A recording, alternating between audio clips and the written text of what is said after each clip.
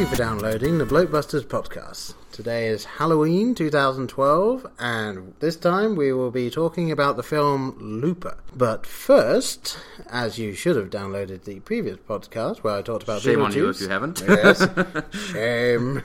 I am now going to reach over to Brian to try and get his thoughts on the film and the minicast, if he wishes to share.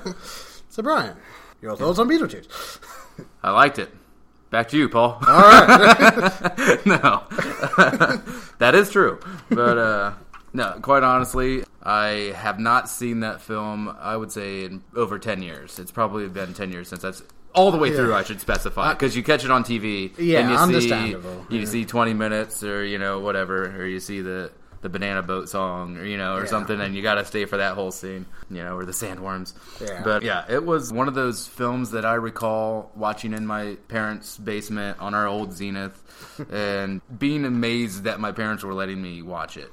Actually, because I was a young age, and I have fairly conservative parents, and for them to let me see Shrunken Heads in Purgatory, whatever, and it's things like an that. old one. It is just bizarre, and I don't know. I was probably 8 or 9, maybe 10 the first time I saw that. I don't know. Whenever, as soon as it was able to come out on one of those free premium channel weekend things that they always did here, but I don't really, I didn't really form an opinion at that age. I was like, that was weird. That was kind of fun. And, you see it over the years, and I saw it over the years, the next year and the next year. And it became one of those films I really, really enjoyed. Did you get it sort of more and more? Get more and more. And, I don't even think I knew they were dead the first time. Really? I was other interests when I was at 8, 9, whatever. Well, that is actually a sort of a slow reveal for that as well. But I hope I'm not spoiling anything out there for a film that was in the 80s. But, oh, really? Alec Baldwin's dead. Okay. But, anyway, one of those I enjoyed more and more of it. The more I watched it and more I understood it and had in-jokes with my friends about it, but I do remember, I'd say generally scared of some parts in the early watching of it. I would say I was legitimately frightened that sandworms were real at some point, and I'd never go to the desert because of sandworms. And, I was just afraid I was going to open my front door someday and I was going to be on the desert and have to run back inside. But like you said, with what Keaton does in his 18 minutes of performance is incredible. And you forget everyone thinks he's in that entire film, and it's so much more the story of Alec Baldwin and I'm sorry, what is her? Shoot, I'm drawing a blank on the actress, Gina Davis, and Winona Ryder's story. It's much more those three's that are carrying the movie, and I mean I think a minute of that 80 minutes is him when he's on the television. Advertising himself. You still don't even really see him. He's just the little guy on the screen. Yeah. But you have Michael McKean in there, and what is the woman's name? There's Claudia. Because that was I think, one of their first collaborations. Oh, really? I want to believe, well, they've been, if you're familiar with the Christopher Guest films, they're in I've seen a couple, Yeah, sorry I didn't get to their names in the minicast. I mean, I wasn't feeling the best. Catherine O'Hara is who I could not come up with. I was like, who? Yeah, Catherine O'Hara and Michael McKean together are fantastic, always and forever. Yeah. But enjoyed the minicast. Yeah. Love the movie. You had rated it what, minus 2.5 or something? I think it was something like that. Yeah, I'd probably put it at a minus 3.5 somewhere. Maybe minus 4. I don't know. It's an enjoyable film. I strongly still recommend anyone sees it that has not seen it. I don't know if it holds up as a new viewing because audiences are a lot more sophisticated now. I still think I don't know. I know it works for me. But that's all I can speak to. It works for me. Yeah, I would say that anyone that hasn't seen it should see it just once. Yeah. It's one of those films. If you're a fan of quirky, if you're a fan of just odd and just interesting and not the same old shit you see or if you're a fan of Tim Burton and you haven't got around to seeing it. I think it's one of those films that most people don't even really realise it's a Tim Burton film until someone says it and it's like, oh yeah, I can see it now. Because it definitely came out when he wasn't the big draw that he is now, and people that were watching it on TV or something might not even really notice that it was Tim Burton directed. So it's one of those, when I remember going back to it, and I looked at the details, I was like, that's a Tim Burton film? Of course it's a Tim Burton film. I mean, it has Tim Burton all over it. Yeah. But and it's like, it's definitely one of those in the back catalogue that I don't I know we need to get on to Looper, but just on Tim Burton's back catalogue, and I think, like you said in the minicast, I think we'll probably tackle Tim Burton for a whole episode at some point, but I think that film, and this is going to sound weird, Pee-wee's Big Adventure, had a big part in him being able to do a film like Edward Scissorhands. Yeah, well, those really laid the groundwork, and there's just so much oddity and uniqueness in both of those films that it really, I think, paved the way for that just beautiful gothic fairy tale of Edward Scissorhands. Yeah, and probably drew more people in to see it. Yeah. Because if you think about it, it's just like, this film is about a guy who has scissors, he has knife hands. Anyway, scissor hands, and this girl. He's a very quiet, polite Freddy Krueger. Yeah, and it's like, who's going to go and see that? Tim Burton directed it. Everyone go to see it now. They got all the Vincent Price fans too. Yes. So yeah. Yeah, so Vincent Price. All right, so that was. I guess I should give my rating. Oh, did I? I said minus. Yeah, I said minus 3.5. Yeah. All right. Go watch it, people. Yeah. All right, so Looper. Paul. Looper. All right. Well, just as a very basic plot, the film is set in 2074, at least for the most part it's set in 2074. And when the mob wants to get rid of someone, they had to send them back 30 years into the past, which is, 2074 is the present of the film, and it's the mob 30 years into the future that sent it back. And they hire people called loopers to kill them and dispose of the body. Not people doing additional dialogue recording. No, yes. This isn't a documentary about post-production. Yeah, this isn't a big reveal all of a sudden. That's the whole idea. All right. Sorry, I had to get that in. That's right. I stole that joke from Doug Benson, by the way. Sorry. Right. I modified it. Well, so you got to steal from someone. Exactly. All right. So yes, Joseph Gordon-Levitt plays a man called Joe. Easy enough to remember. And he is a looper, and one day his future self is sent back, and he doesn't quite finish off the job, leading to... Hesitant as one might be with killing themselves, sort of. I'm sure we'll get to that scene, because I did enjoy that scene when that came up. But yeah, he manages to get away, sparking Joe going after his future self going after someone else, sparking the mob going after both. Joe. After Joe and Joe. And basically going on from there. I'm not going to go too far into it right there, because if you haven't seen the film, this is your chance to go and see the film before. Pause the podcast and watch the film. But it's been out for like a month, so you've had your opportunities. Yeah. Fair game, I believe. For someone that hates the theaters, you've had your chance. Alright, well, this is, first and foremost, this is a time travel film, but I know your feeling on time travel film. Well, let's get that out of the way then. Get that out of the way. Brian, your feeling on time travel film. Time travel, to me, you're always starting behind the 8 ball, for me, to use a billiards analogy. You're dealing with so many issues, with the logistics of the time travel, since it is not possible at this point in time. Since it is science fiction right now. To me, takes a little bit away, so already I'm dealing with a somewhat inferior product. Right. Somewhat. And then, depending on the script and on the performances and, the story, of course, how well it's played out, that, can be adjusted. But for me, it's a knock. It's not a good thing for me to hear, the new time travel movie. How are they going to explain it? Is it a Volkswagen this time? Is it a U-boat? That better not be a knockoff Back to the Future, Brian. Hey, the DeLorean was classic, okay? Exactly. I think Back to the Future has a safe zone. But anyway. I don't know if we want to get into the logistics of the time travel of Looper, but I did enjoy, I guess I'll just go ahead and say it, I think the screenwriters knew that, or the screenwriter knew that, and it's left very vague. Yeah, they barely kind of you don't even really get a glimpse of the time travel device, other than kind of a... You see it once, I believe. Yeah, you see like a door closing, like a door closing, and then like sitting all curled up, pretty much. Yeah, I mean, you see the inside. Light. I think they did a good thing where in the film time travel was invented and then was instantly outlawed.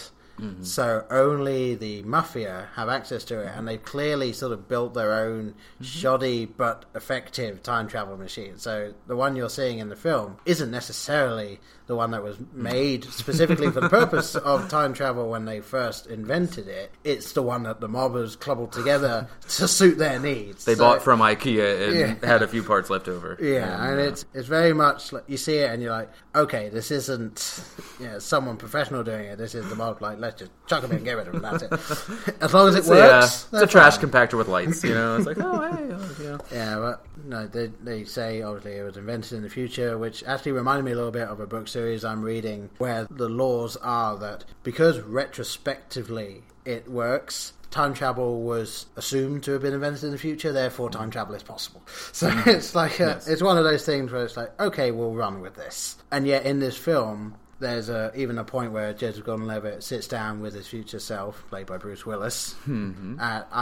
I always enjoy Bruce Willis, and I thought he did quite well in this one. Not necessarily used to the full extent that you can use Bruce Willis. We'll circle back to my comment, or my feelings there. But Joseph Gordon-Levitt is talking to his future self and saying, but if you're here, and then Bruce Willis just says... I am not getting into this with you. We can sit here all afternoon making graphs and charts with straws. I am not telling you about this. Leave it.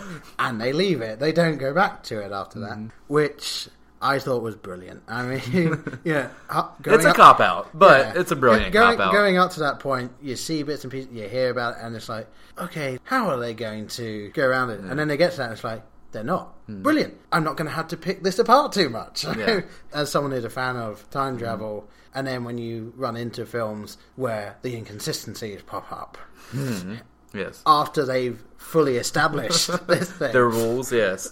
Yeah, that's where I run into the problem. But if they don't establish the rules, they just say, there is time travel, it's outlawed, this is the situation. It's not used as a full plot device, it's just used to get it rolling, I think, would be a fair way of using it. Because even after about the first third of the film, they don't even use time travel again. Like, it's just about them, I mean, they use the laws of cause and effect, but they don't use time travel after that point. So I'm always a little bit hesitant to call it a time travel film because it's partly a time travel film, but mostly your action thriller. Action thriller with the message of how much control do you actually have over your fate. Yeah. I mean, that's really what it's about. Yeah. And that is, as far as the child is concerned, as far as Joe is concerned. Yeah. I mean, can you change what you will become? I mean, Joe was all about that as well because he's very firmly believing in this is what I am, this is what I will become. And then I think from the second time he runs into his future self, obviously the first time runs away,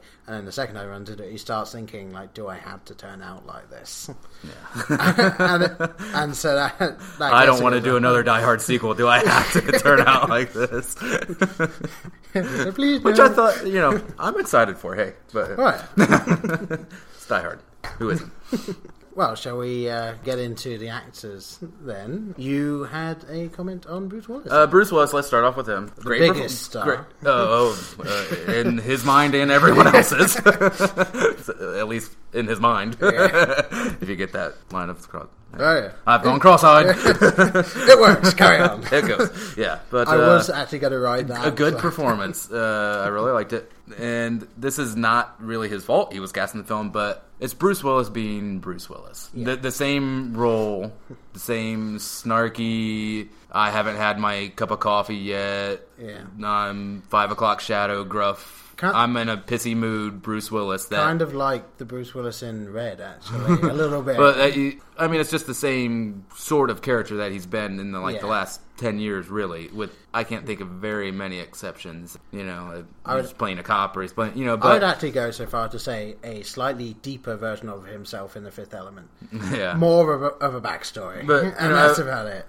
Yeah, I just completely nothing to do with Looper, but I'd really like to see him do some serious dramatic work or some. Right. So sort of going back to Moonshine? Dabbled into he's dabbled in comedy, and he had the Moonlighting TV series. But maybe a film was out there. Yeah, yes, exactly, a film adaptation. You and I will.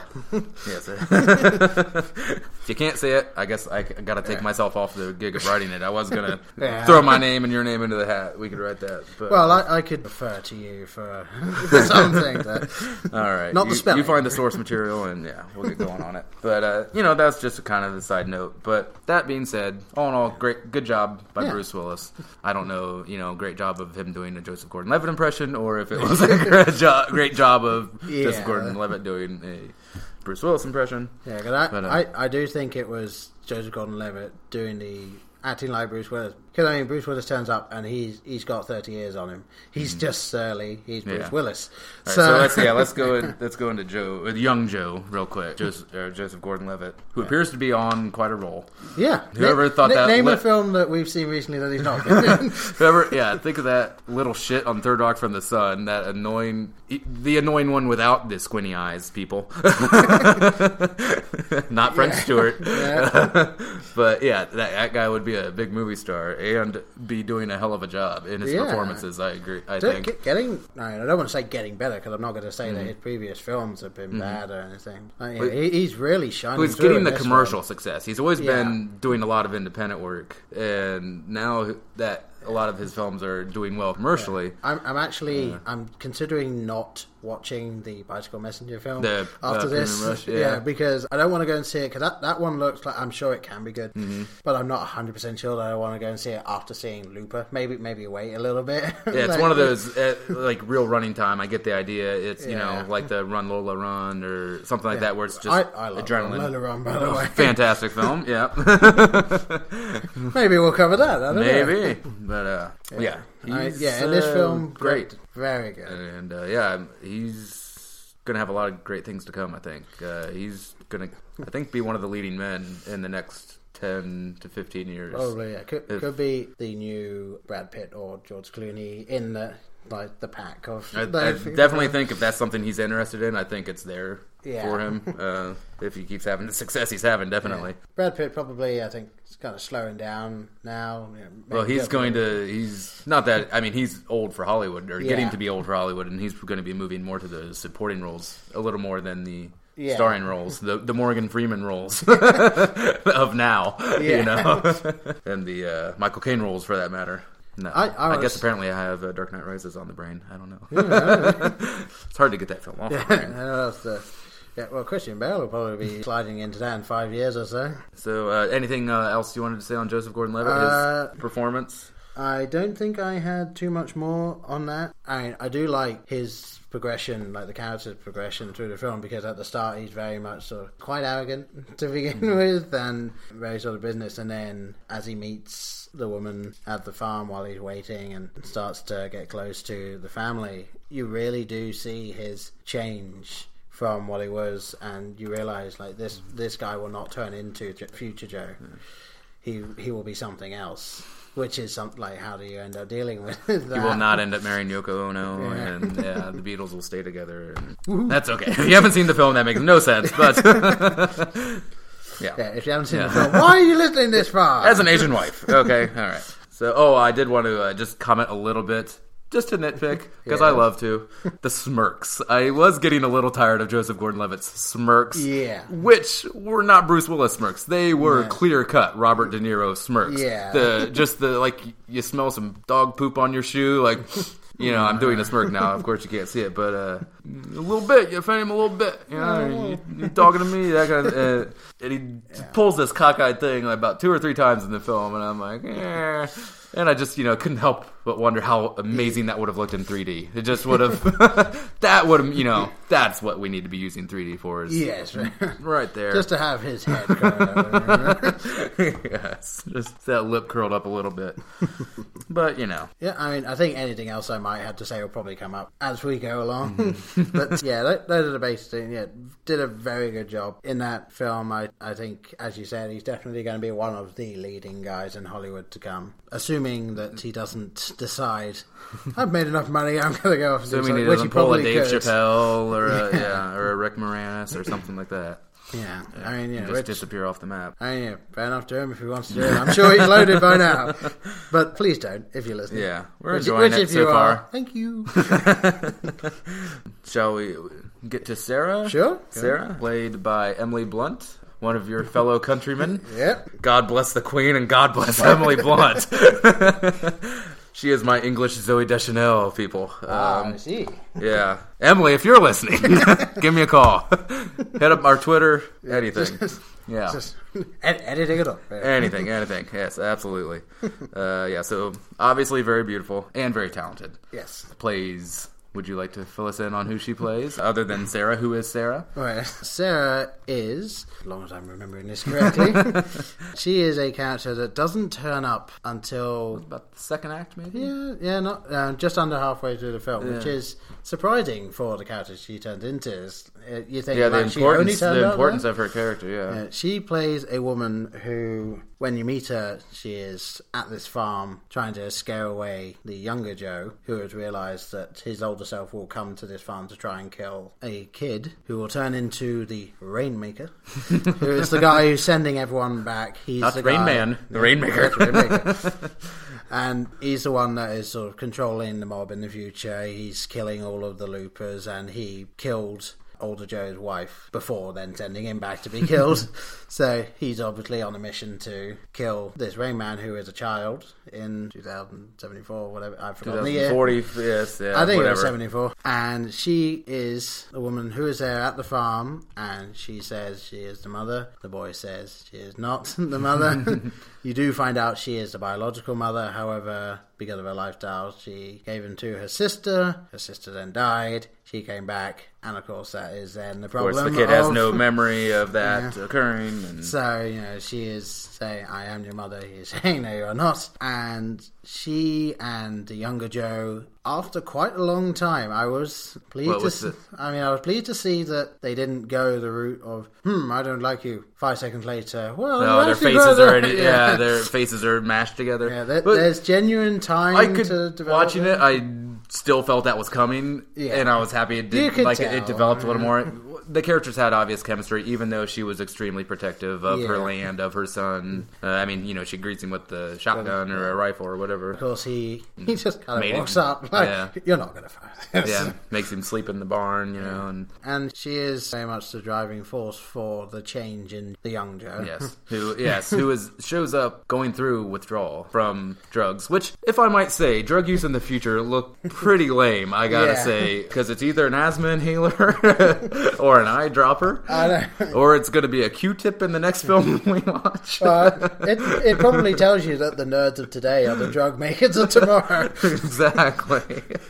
Yes, so the drugs, if you're still listening. And the taking of the drugs as well. I mean, slow-mo, it just slows things down. So you're basically just sitting there like, everything's going really slow, which doesn't seem to get you high or anything. It just slows things down. And then this thing gets you high, but all it does is kind of puts you on a tilt-a-whirl, and you're a little bit sort of... Kind of drunk, kind of high. And I'm sure the implication is it really gets you high, and this is just what you're seeing of the thing on it. But of everything they show, it just makes it seem like it's not really worth it.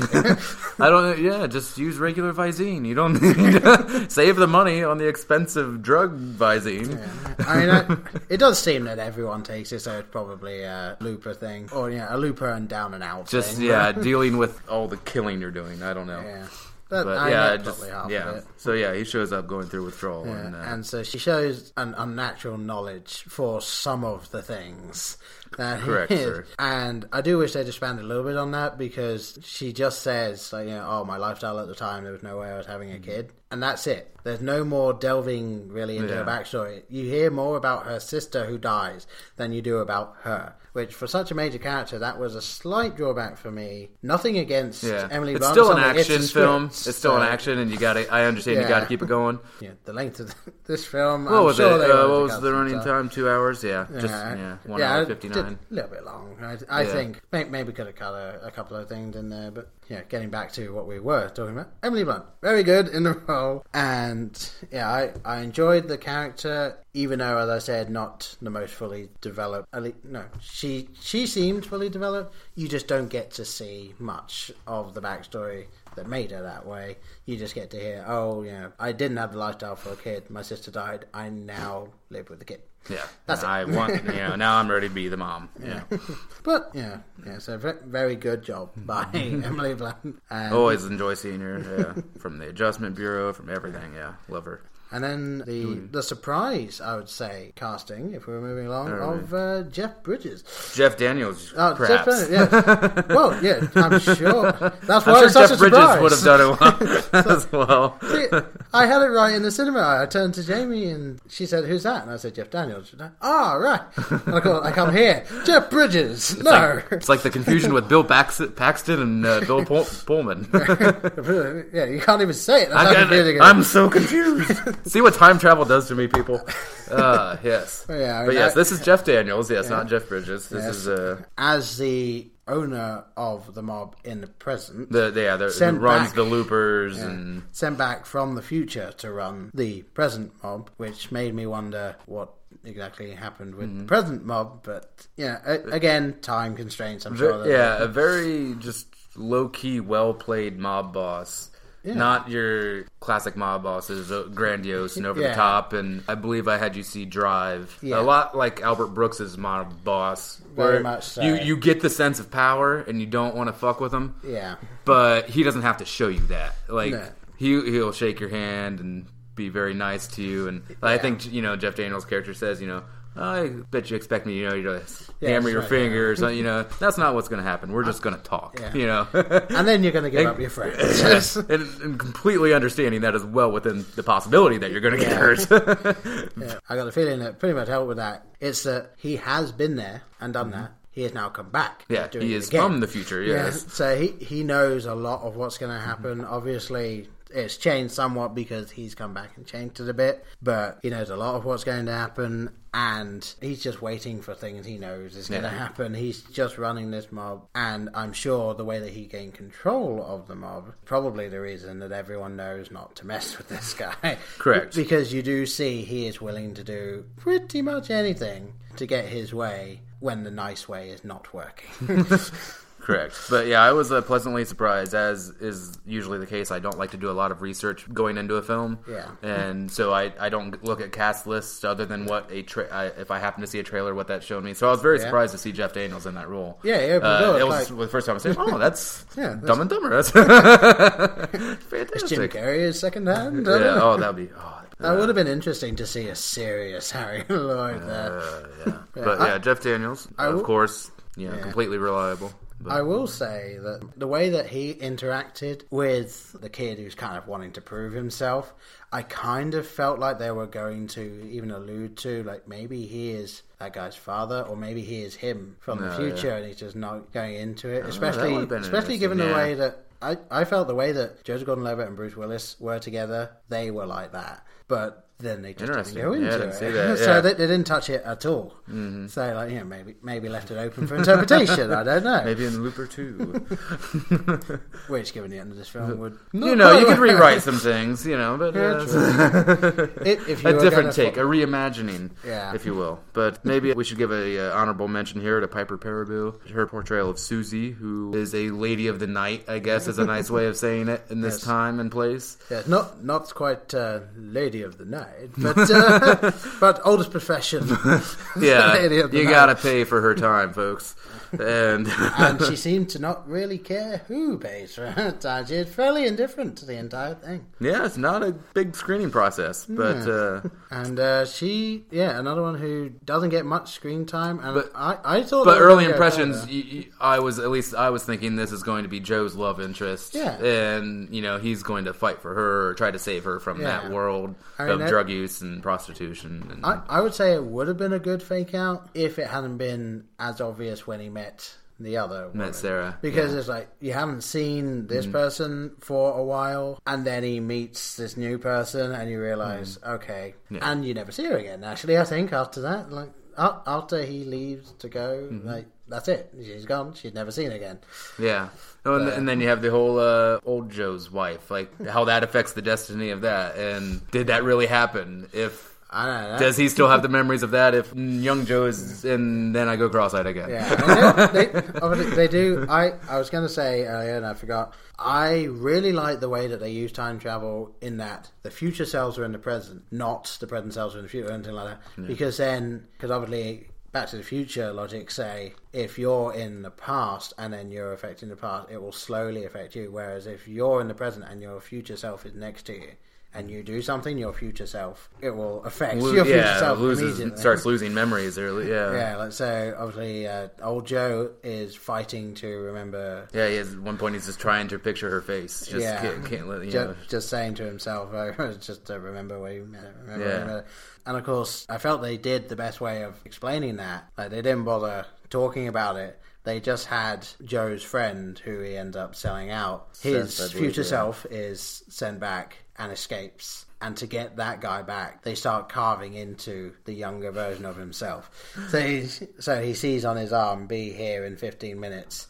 And then as he's driving to the place, his arm disappears, his foot goes. He ends up crawling to the place on one stump and several things. And you realise, like, okay, so they're taking that part seriously. This is, like, anything that happened to this guy in the present will, like, you'll see the immediate. And a little foreshadowing to the conclusion of the film. A little bit, yeah. A little bit of the ramifications. Although I thought it was done well, because you're not really thinking about that until, like, this will be jumping to the end, until the point that you see him turn the gun on himself and you realise, oh crap. And then but I changed it. Yeah, and then of course I ended up thinking on that. How did he narrate?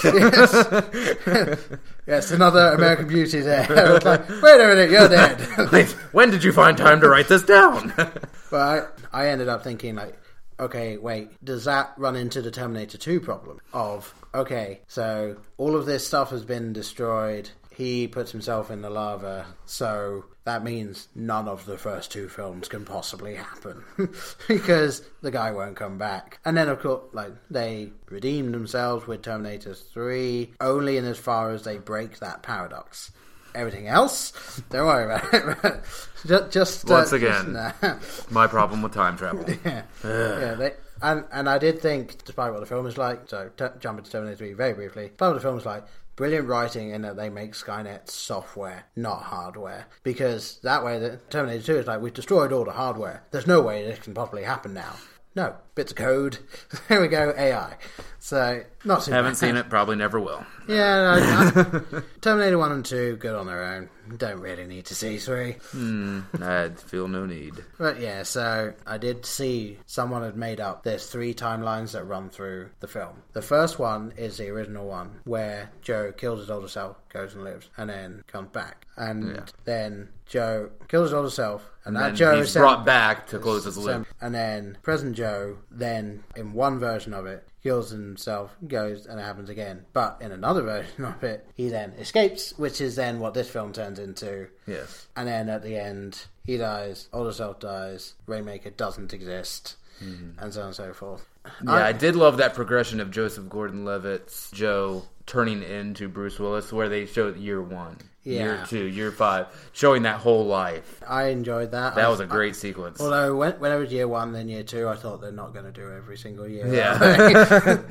But yeah, so that was a beautiful sequence. Yeah, I loved it. Although I did love it was you saw Joseph Gordon-Levitt shooting something in the Chinese mafia, and then they jump 10 or 13 years, and then it's Bruce Willis with a little bit of hair on the side. They didn't make a complete meld. Yeah, they didn't try and go the subtle changing over time. It was Joseph Gordon-Levitt, Bruce Willis. Yeah, how many makeup jobs do we want to do? Yeah. So I was thinking about it. Obviously, at the end of Looper, the Rainmaker doesn't exist because his mother doesn't die, and they're closer together, possibly because of younger Joe. Yeah. So it's pretty much assumed that there won't be the Rainmaker of the previous future. And then I thought, well, hang on. If there's no Rainmaker. In the first two timelines of it, there must have been something that happened other than older Joe that makes the Rainmaker. So something must have happened originally to the kid's mother because younger Joe wasn't there to make them grow close to him, which then turned him into the Rainmaker. So it's like, I'd have liked to have made... I'm confused too, people. It's okay. Yeah. Originally, young kid who is the Rainmaker. Yeah. So the whole point is that Joseph Gordon-Levitt not only shoots himself in the end to get rid of the older self to save them, he saves them then, and he also presumably saves them by forming the relationship, by getting them closer together. True.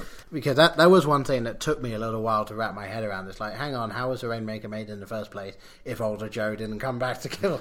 Well, reality's always changing. Yeah. You just gotta accept that. But yeah, so these are not the droids you're looking for. Were there any other characters or anything you wanted to go over? I think that we hit the main ones there. Yeah. Well, a couple of little things that I wanted to touch on. Number one, there were, I don't know if you really noticed this, there were a couple of odd cuts I thought in the film, and it's not that they weren't, you realise, oh, this is done because of that, but there were kind of jump cuts. There was one where he's lying in the bed in the barn, and the kid is watching him, and then it's later, and the kid's not there, and it's just done. Yeah. I thought, okay, I understand, time has passed, but... How much? Yeah, it's like, you don't know how much time has passed, and also it seemed like an unnecessary jump cut. They could have maybe sort of done something else. It was a bit jarring for me, that particular jump cut. Yeah. Not as bothered as you, but... Yeah, I mean, that was just something when I was sitting there, it was like, hang on. I was more bothered by the never-ending blunderbuss. That really perturbed me, as it does in all action films, where you have the 6-shooter that turns into a 40-shooter, or... if any of you are Walking Dead fans, Herschel at the end of season 2 with the double-barrel shotgun that he auto-fires for about 10 minutes without reloading. I never thought of that one, to be honest. But I understand the need. It's an action film. You can't... Kind of kills the mood to have him shoot. Okay, hang on. Everybody wait. I gotta reload.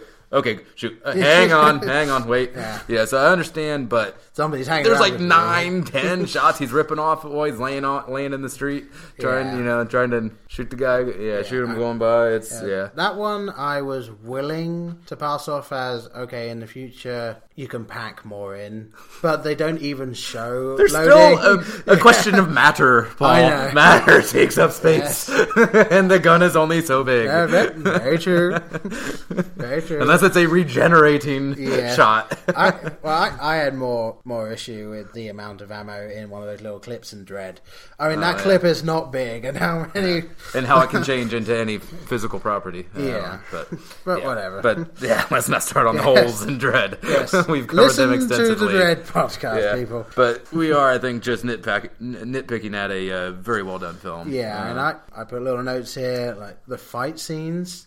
Brilliant. I thought some of the best fight scenes I've seen in film. And I also put down here a good amount of backstory, which I will say the way that they did Joe and everything, like a brilliant backstory. And I thought a fantastic way of showing it. Like, my wife was confused at the time, but like you see him waiting for his loop to turn up, waiting for the guy to turn up. And then you see, okay, it's him. He turns around. He's got the bars on the back, so he saves his life, knocks him out, goes. It then cuts back to him standing there waiting for the guy. He turns up and he instantly shoots him. And then he realizes it's his older self. And then so you go, okay, what? And then you start to see him going on. It's like, oh, this is you seeing older Joe's backstory. And then he ends up coming back. And then you get to see Sorry, I kind of messed up a little bit. You see him get away, and then you see him go back to his apartment, and then he falls off, and you hear a crash. Yeah. And then it cuts back to him standing there. My wife actually thought it was like, what, so you die and you go back to... Not quite. And then, so you see him getting older, you see his wife, you see the fact that his wife was killed. I think you see that his wife was killed at that point. Might be later, though. It has been a while since we've watched this. He gets sent back, and then you see his progression through time, like going around. You see him sneaking up to the apartment, watching his younger self go, and then... I thought a fantastic long shot of he sees himself hit the car. He doesn't bother with that. He just shoots the guy up on top. And it's like, yes, stupid. Pulls himself. That I thought was a fantastic way of getting that backstory in and continuing the story without it being, this is backstory, this is... Yeah, it's definitely worth another view. I think you're going to get a different experience the second time. Yeah, well, and especially your brain won't be working as hard to figure out everything, and you can kind of enjoy the plot a little more. Yeah, and I also thought it brought up a really interesting philosophical question of, let's say that you were put back, you know that this one person in the future is going to pretty much destroy your city, he's going to kill your wife, he's going to kill all your friends, and it's not just a vendetta as well, he's not a nice guy. He kills people without really thinking about it. Without remorse, without hesitation. So this guy, you don't know at the time, but it's kind of like he might be the new Hitler or something. He's looking to take over the world. Could you kill him as a kid when he's not that person? He is a kid. You know, obviously we're in extreme hypotheticals here because we're probably never ever going to encounter the situation where we have the foreknowledge. But to me, my nature is always hope people can change. If I see young Hitler in 18 or whatever, if I know it's a set line, but he's going down. But I still think if it gets to the point, I still think there are infinite possibilities made with every choice we make, and I don't think anything's set in stone. So I personally could not do it. There is a fantastic story. I cannot remember if it's a Twilight Zone or if it's a short story, but somebody had a time machine. They go back in time and they get a baby, that is the baby Hitler, and they throw them into the river, effectively killing his baby, and then go back to the present. And they got it from a babysitter. The babysitter then pays a gypsy for her baby, and that baby is the one that turns into Hitler. So it's like, no matter what you do, you will cause this thing to happen. Really quickly, Futurama, but something we both love. What was it, season 5 or something? The final episode with the time machine, and I'll have to shoot Hitler out the window. Ooh, missed. Missed. Got FDR.